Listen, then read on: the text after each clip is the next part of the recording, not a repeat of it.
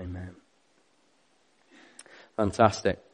So, I don't know how many of you who have children, like Rosie and I have children, I don't know how you handle things with your kids, but about just nearly a year or so ago, Rosie and I started to give our children pocket money for the first time. And it wasn't particularly that we thought that they needed it, or even really that we wanted to give it to them, being completely honest, but we wanted to seize an opportunity and to find a way to begin to teach them the value of money and how to handle their money well. Because if there's one thing in our lives that we all need wisdom in, if there's one area, no matter how old we are, that we can all make mistakes in and that can cause us stress or worry, it's money, isn't it? And so we're going to watch a quick video to do with children and see children are asked a bunch of questions to do with money. We're going to see how they answer. But as you enjoy that answer, I want to encourage you to think about how you might answer these questions for yourself as well. So why don't we watch this as we get started?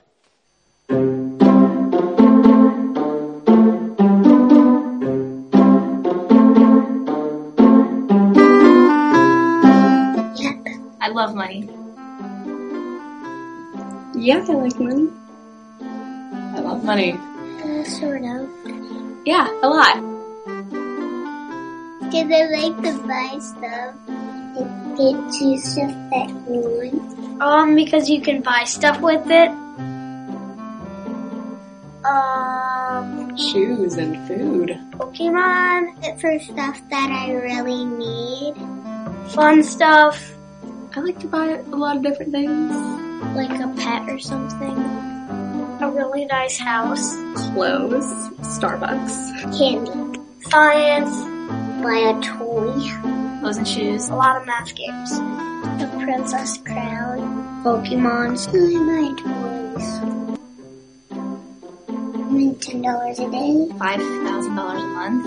A little bit and a lot. $50 a day. Billions of dollars. A zillion. If you're a really good Major League Baseball player, you make about $30,000 a year.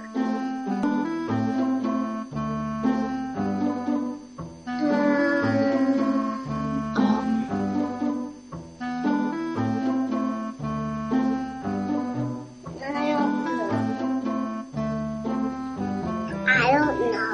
I'm not quite sure. Actually, I really don't know. I plan to never stop asking my parents for money. Wait, what?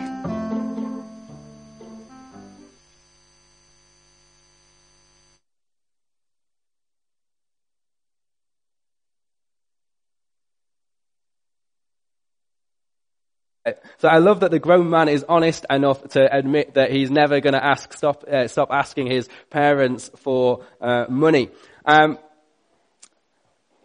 Money can be a topic, though, that we can find it awkward to talk about, can't it? And it can be a topic that we find it awkward because maybe we're afraid when people start talking about money that they're talking about it because they want some of it from us. Or maybe we find it awkward to talk about money because actually when we think about money and our finances, we know that our finances are not in a particularly good state. They're in a bit of a mess, and so we don't like talking about money because really we just want to put our head under the sand and kind of pretend it's all just going okay, and we don't want to go there. But when we look at Jesus and when we look at the Bible, it becomes impossible for us not to talk about money. Because you see, Jesus spoke more about money and wealth and possessions than he did about faith. He spoke more about money and wealth and possessions than he did about prayer. He spoke about it more than he did about heaven and hell combined. When we look across the whole Bible, there are over 2,350 verses to do with handling money and possessions. And if you look just at the book of Proverbs, where we've been focused recently, then there are 43 verses that deal with money. And I think this is because God knows that money is something that affects all of us. That our approach to our finances impacts on every area of our lives.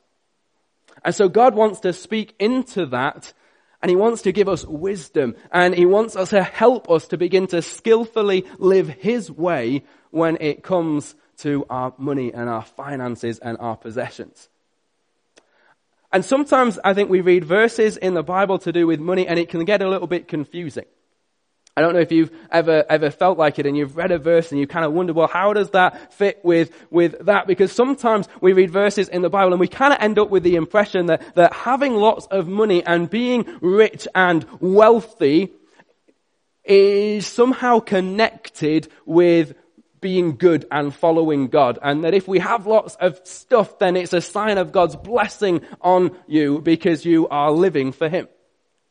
And in other places, the Bible approaches money from a completely different angle. Particularly if you start reading through the minor prophets, then people like Amos who say things more like, I don't know, the idea that you almost get left with the idea that money is evil and that people who have lots of money, it's bad because it's all mixed up with taking advantage of people. It's all mixed up with being selfish. It's all mixed up with putting yourself first and treating other people unfairly. But when we look at the teaching of Jesus and we look at the book of Proverbs, what we see is that there is nothing more or less godly about being rich, and there is nothing more or less godly about being poor. Money is simply presented to us as a tool. It's like, if you could imagine, money is just like a tool, like a hammer. And a hammer can be used in a positive, in a good way to build things and to accomplish stuff, or it can become a really dangerous tool as you use it to break things and to hurt people. And that means that when we talk about money, it's not an issue of how much you have, it's an issue of what you do with it.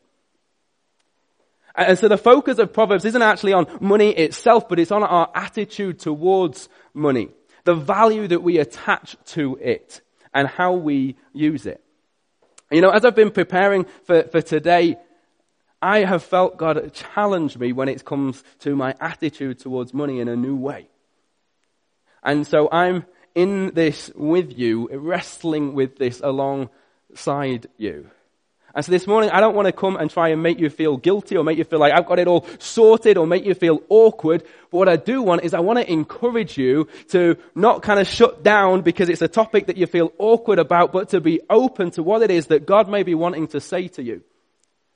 And how it is that He might be wanting to highlight specific ways that you can grow in skillfully living His way when it comes to your finances. And if there's one thing that I think is foundational to everything else when it comes to handling our money with wisdom, to skillfully living His way, it's coming to understand that everything we have comes from God. Proverbs 10 verse 22 says, "The blessing of the Lord makes rich, and He adds no sorrow with it." Every good thing we have, everything that we would count as our riches, we have because of God's blessing. And this understanding of money is modeled to Solomon, who writes the Proverbs, by his dad, King David. In 1 Chronicles 29, we read about how the people of Israel have come together and they have generously given out of their wealth. They've generously given gold and silver and all the stuff that they have in obedience to something that God has asked them to do.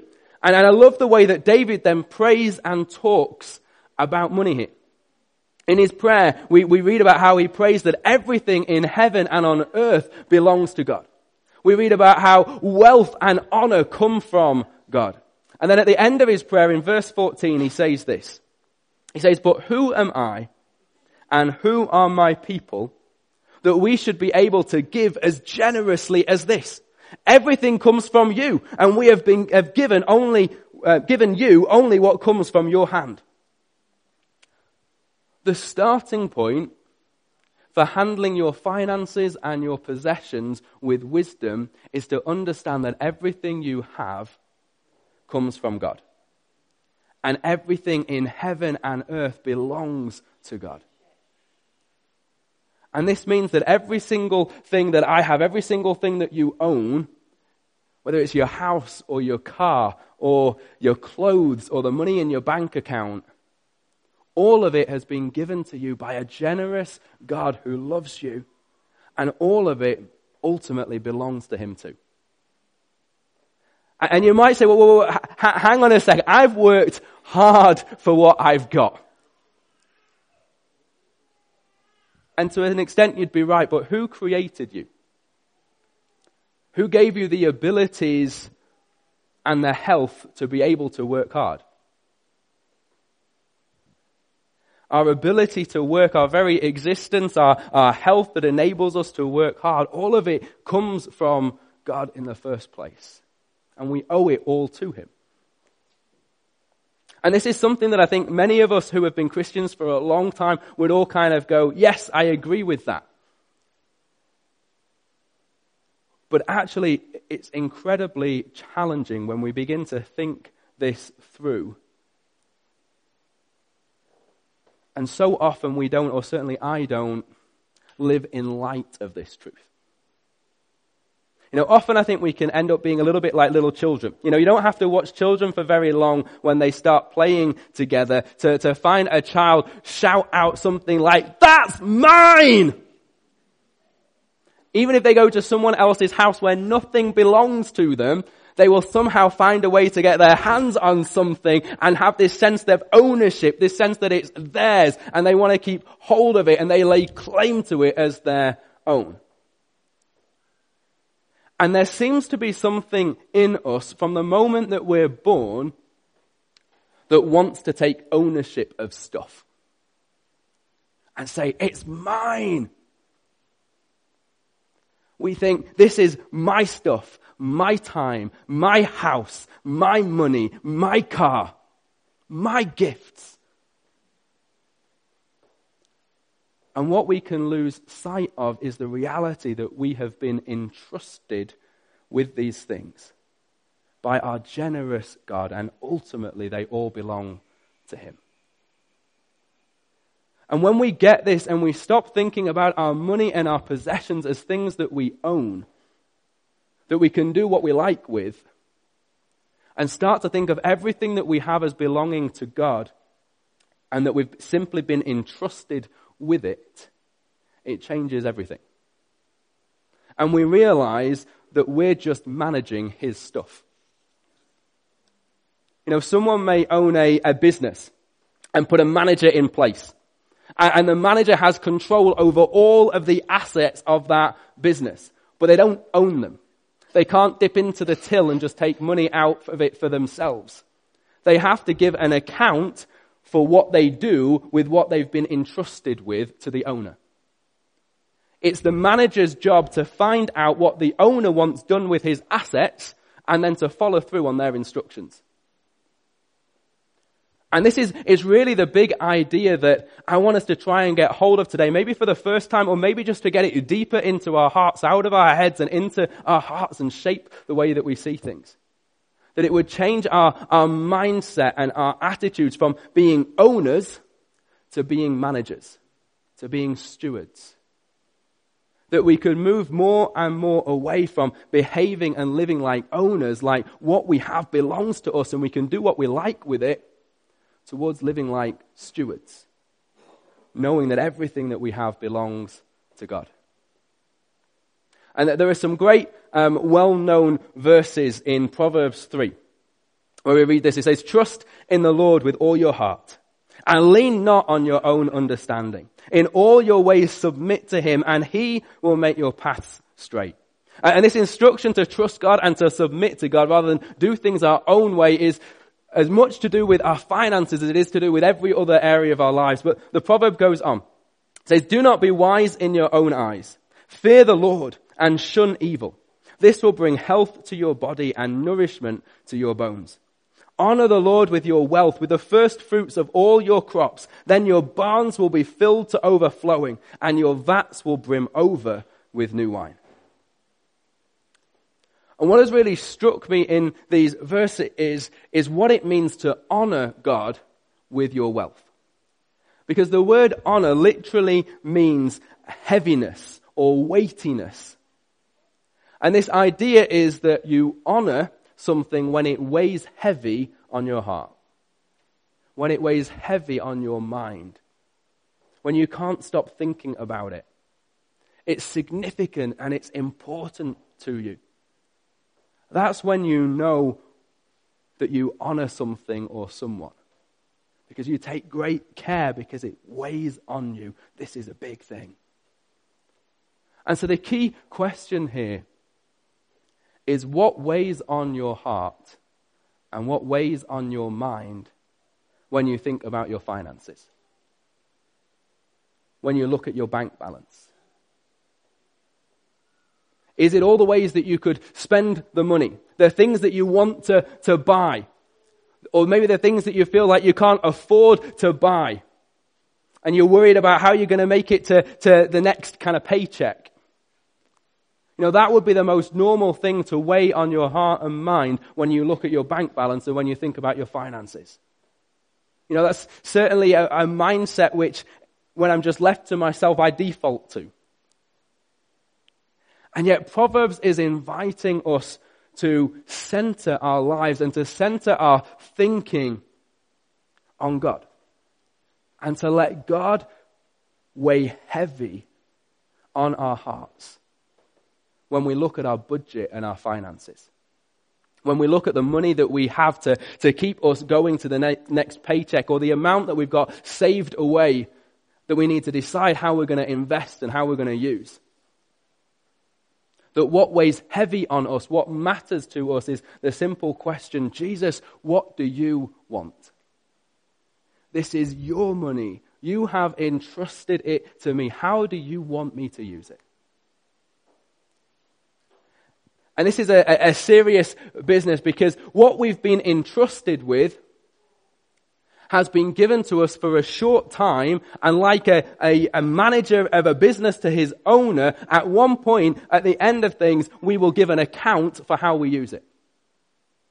Every pound we spend, every purchase we make, every online order that just happens so easily at the click of a button, every day and hour and minute that we've been given, one day we will stand before God and we will have to give an account of how we have stewarded and managed what he gave us in this life. Proverbs 11 verse 4 says, riches won't help on the day of judgment, but right living can save you from death. And this is hugely challenging.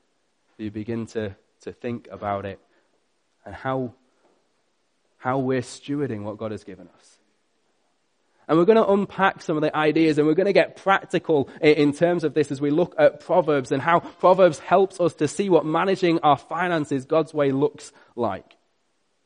But if I had to summarize the approach of the book of Proverbs, and really the approach of the whole Bible when it comes to money, into a single sentence for you to try and get hold of, it would be simply this: that God is looking for managers that are faithful with what he has given them. That you are an owner of nothing, but a steward of everything. How would your life look? How would it look if you lived like a steward or a manager and not an owner? When it comes to your finances and your possessions, to ask, what would you like me to do with what you have given me, Jesus? And sometimes Jesus might say, go and book a holiday for your family. I want to bless you, and you need that time to be refreshed, and you need that time to invest in your family. Or he might say, keep it in the bank and save it, because there is a time that is coming that you are going to need it. I'm going to have need of it for the future. Or he might say, I want you to be generous and give it away. Give away the blessings that I've given to you.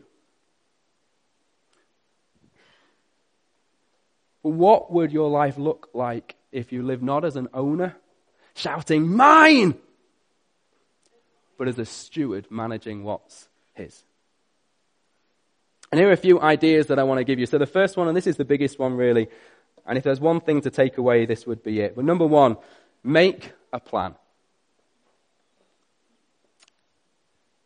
I think the biggest thing that has hit me is, if I am going to be a good steward, if I am going to manage well what God has entrusted to me, then I need a plan. I need an idea and a vision of what I'm aiming for. And then I need to make a plan about how I'm going to get there and what life looks like living that way, how I'm going to manage what God has given me in the best way. Proverbs 27 verses 23 to 24 says this, says, "Be sure you know the condition of your flocks. Give careful attention to your herds. For riches do not endure forever, and a crown is not secure for all generations." Now I imagine, unless some of you have kind of small holdings I don't know about, that pretty much none of you here have any flocks or herds that you need to kind of count and make sure they're all there still. But you know, really what this is all about is paying careful attention to your assets, to the assets that you have. Whether that's money or savings or things like your house or your car, know where you stand financially. Your riches won't last forever, so have a plan and a budget to make sure you don't waste them. You know, and if I'm honest, you know, throughout, and Rosie and I were chatting about this a little bit last night, but if I'm honest, you know, throughout our married life, Rosie and I have only operated on what I would call a loose budget. You know, we've had an eye on our incomings and our outgoings and made sure that our outgoings are less than our incomings. We've made sure that we've prioritized giving and being generous, and we've saved where we can. But we've been fairly relaxed in terms of our finances and our assets. And one of the things that has challenged me personally in preparing for today is that if I am going to live as a manager and a steward rather than as someone who feels like I own the things that I have, then that's not good enough. Because one day I'm going to give an account before God for every pound that's been spent. And if I'm going to make sure that none of it is wasted, because it's not mine to waste, then I need to have a plan. So whether you simply call it a plan or whether you call it a budget, if we are going to manage well what God has entrusted to us, then we need to establish parameters about how we use what we have. One of the people who challenges me and inspires me more than anyone else whenever I look at their life and things when it comes to money is John Wesley. If any of you have ever taken time to look at John Wesley, you cannot help but come away being challenged to do with his approach to money. And I want to just share with you one incident from Wesley's life, which has really kind of set him straight. This is what kind of changed his whole mindset and his approach to money and the way that he lived and he taught on from here. This is how God convicted him and changed his perspective. And it was while he was still a fairly young man, and he was a fellow at Oxford University.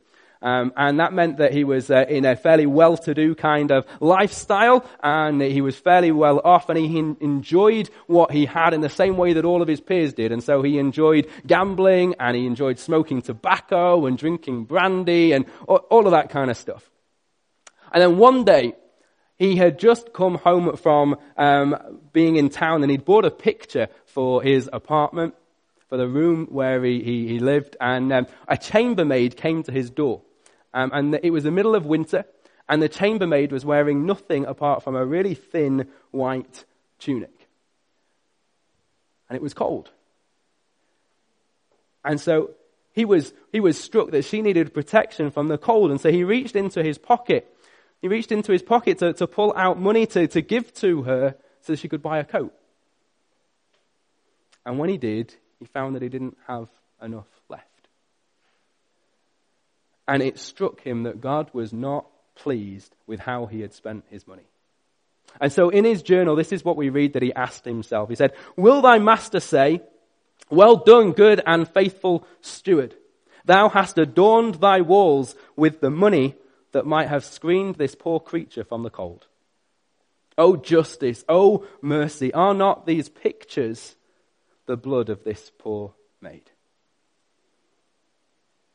Wesley became convinced that all that God gives us, all the resources that we have, whether it is money or time or energy, he gives us for the sake of the poor. That we are to spend only what we need on ourselves, and then we're to give everything else to caring for the poor. And so Wesley, he made a plan. That was his vision. He started with a vision of what he was convinced of, and then he made a plan, and he set parameters about how he was going to do life to make sure he managed his money in the kind of way that God had convicted him to. And so he worked out that he only needed £28 a year. Now this is going back a few hundred years. That wouldn't get us very far today. But he only needed £28 a year to live on. At the time, I can't remember the exact amount, but I think he was earning something around about £36 a year. So he wasn't, he didn't have a huge amount left over. There wasn't loads of excess. He needed about £28 a year. And everything else that God had entrusted to him that went above and beyond £28, he would give away. And he lived by that principle for the rest of his life. And as he went on, he grew to be have one of the highest incomes of every person in the country. From the books that he was writing and the different gifts that came in, at one point his income was over £1,400 a year. And he still lived on 28 and gave everything else away. Now I don't know about you, but that challenges me. And I'm not suggesting that you or I should try and do exactly what Wesley did. But what we see with Wesley is that he got hold of something of the fact that he was a manager and a steward and not an owner. And then he made a plan about how he was going to live that out.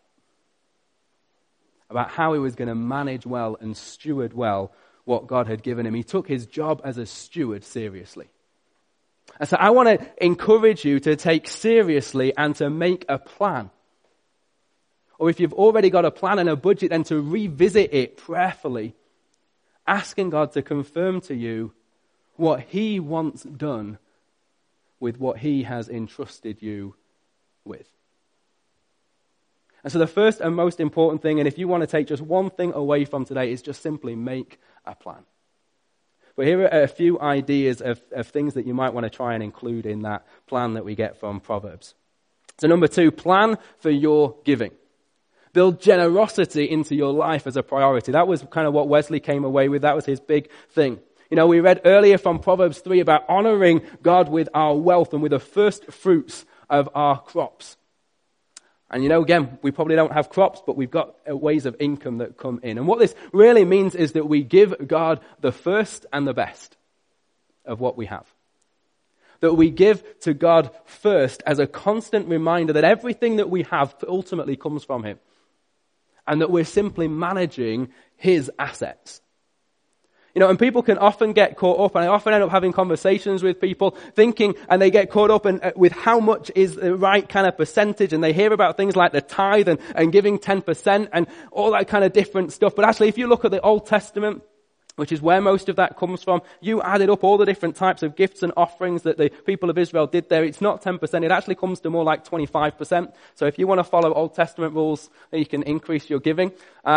If you look at the New Testament, it doesn't really talk about any of that at all. If you look at the New Testament, what it talks about is being generous and honoring God and giving free will offerings with what it is that God has given us. And that's different amounts for different people. And what it means to be generous for someone who is struggling to make ends meet from day to day is very different from what it looks like for someone to be generous who has a lot. The issue isn't about a set percentage or a set amount of money. It's about our hearts. And it's about being generous and honoring God and putting him first. And that means it's not something we can ever just say as a tick box, yes, do that. It means it's something that we constantly have to revisit because it's about our hearts. Say, am I still honoring God, putting him first? Am I being generous with what it is that he's given me? And 10% is a great starting place in terms of that, particularly if this is all new to you, then it might even be way too much. But exactly what this looks like is between you and God. It's about your heart and getting hold of the fact that it all belongs to him and you want to honor him and put him first with what he's given to you. But we also see that in Proverbs that our plan for giving is not just about not just about a tithe or what we give to God. It's also about being generous with others and particularly caring for the poor. Proverbs 14 verse 21 says this, blessed is the one who is kind to the needy. And Proverbs 19 verse 17 says, whoever is kind to the poor lends to the Lord, and he will reward them for what they have done. To skillfully live God's way when it comes to our finances, to steward well what God has entrusted to us, we need a plan for our giving. Going back to John Wesley, he said, the question is not how much of my money will I give to God, it's how much of God's money will I keep for myself. That's a big question, isn't it? Number 3 then, the next thing is that we need a savings plan. Proverbs 21 verse 20 says, the wise store up choice food and olive oil, but fools gulp theirs down. How many of us have been fools sometimes? You know, we need to save for emergencies and unexpected situations so that we can best take care of our families. We need to save to invest in our children's future. In fact, there's another proverb we're not going to look at which talks about having enough money to invest in your children's futures. We need to save so that when other people have needs that come along, we're in a position where we're able to give. Number 4, we need a plan to avoid debt. Debt used to have a stigma attached to it and be this kind of negative thing, and it's become more and more acceptable and normal in our kind of society now. But Proverbs 22 verse 7 says, the rich rule over the poor, and the borrower is slave to the lender. When we end up in debt, it has control over our lives. It limits what we can do. And in a sense, we become slaves to that debt. Debt is horrible. And sometimes we end up in debt because of our bad decisions, and sometimes we end up in debt through no fault of our own because just circumstances and situations that happen in life. Sometimes, though, it's because there is something inside of us that drives us to want to buy stuff. Because when we get that new car or the new clothes or the new shoes or the new gadget, the new phone, there is, for a moment, for an instant, it brings us joy. And we feel great. And then it passes, and so we need to kind of buy the next thing and the next thing. And if we want to avoid that cycle that leads to debt, or at the very least, even if it doesn't lead you to debt because you've been blessed with having enough, it leads us to wasting the resources that God has given us, then we need to start to budget and to make plans and put plans in place to avoid it. And then the last one I'm just going to mention today, there's lots we could talk about. The last one I'm going to mention today is number 5, enjoy God's blessings. You know, the great thing is that when we put these plans in place to give and to save and to avoid debt, then it frees us up to be able to enjoy the blessings that God has entrusted us with without having to feel guilty. You know, as we read about earlier, it's the blessing of God that makes rich. He wants to bless us. He wants us to enjoy his blessings.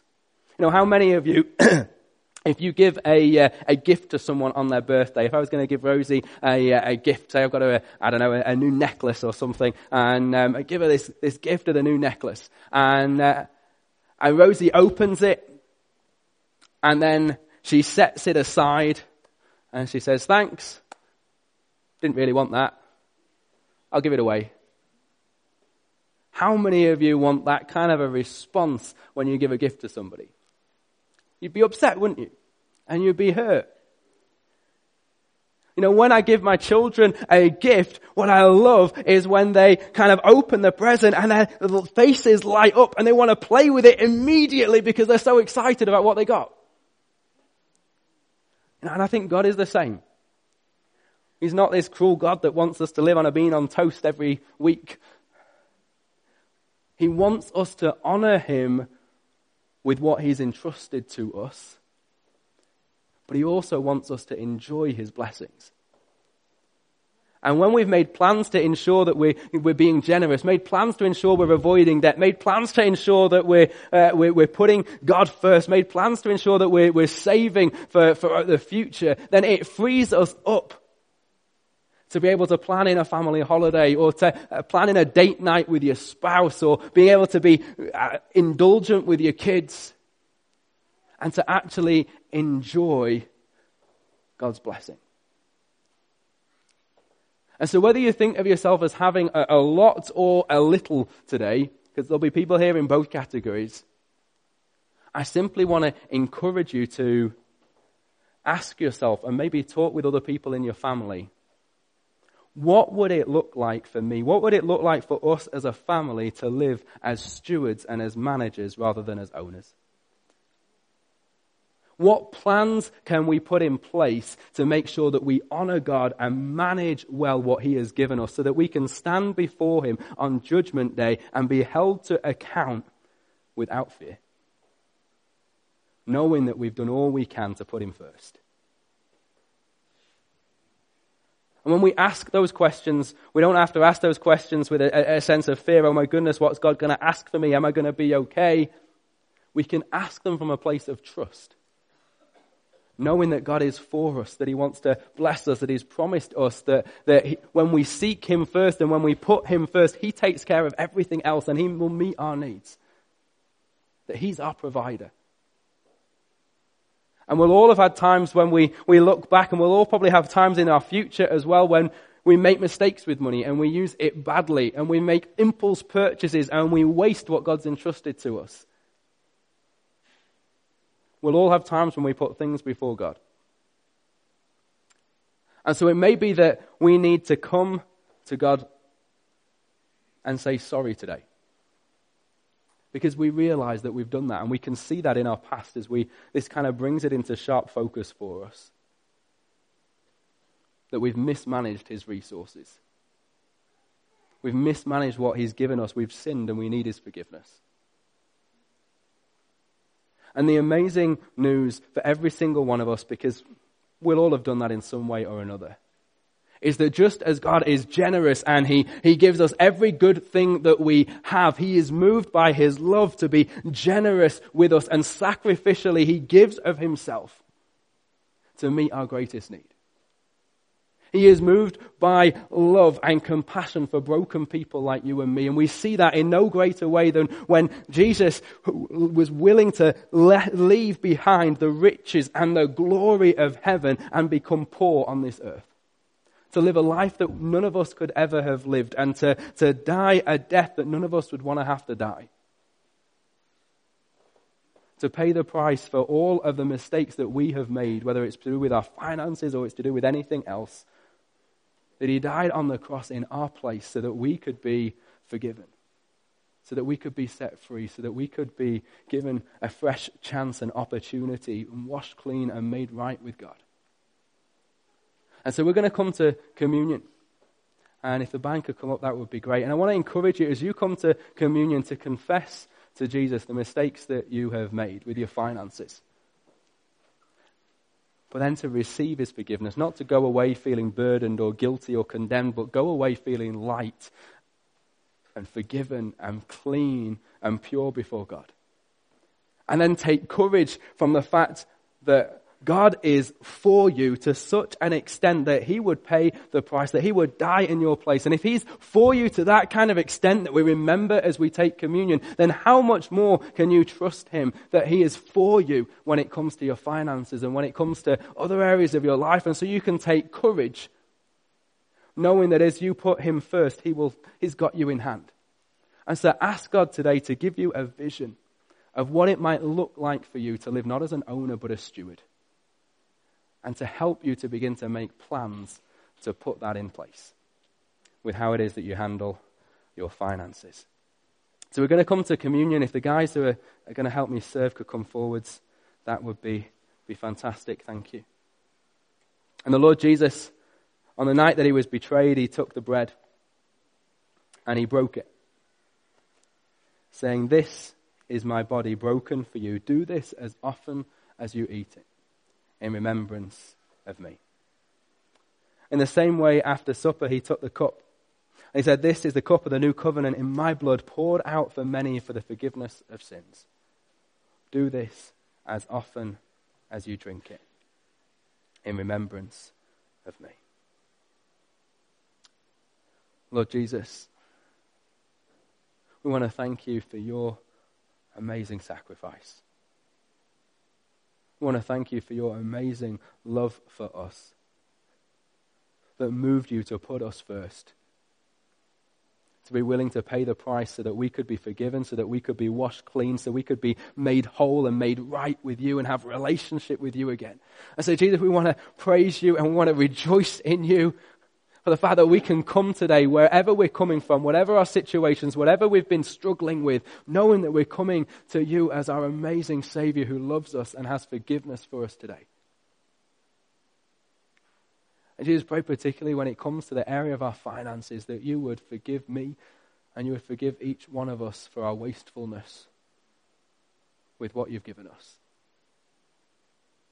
And you would help us to begin to see the blessings that you give us in a different way, to realize that they're not things that we can say, they're mine and we own them. They belong to you.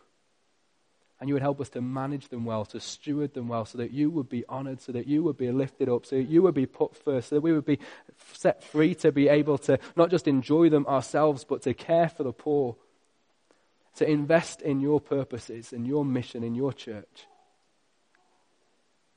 So Lord, come and meet with us today. Let us know not only your forgiveness and your cleansing, but give us a fresh vision of what it looks like to follow you and to put you first when it comes to the money that you've given us. In Jesus' name, amen.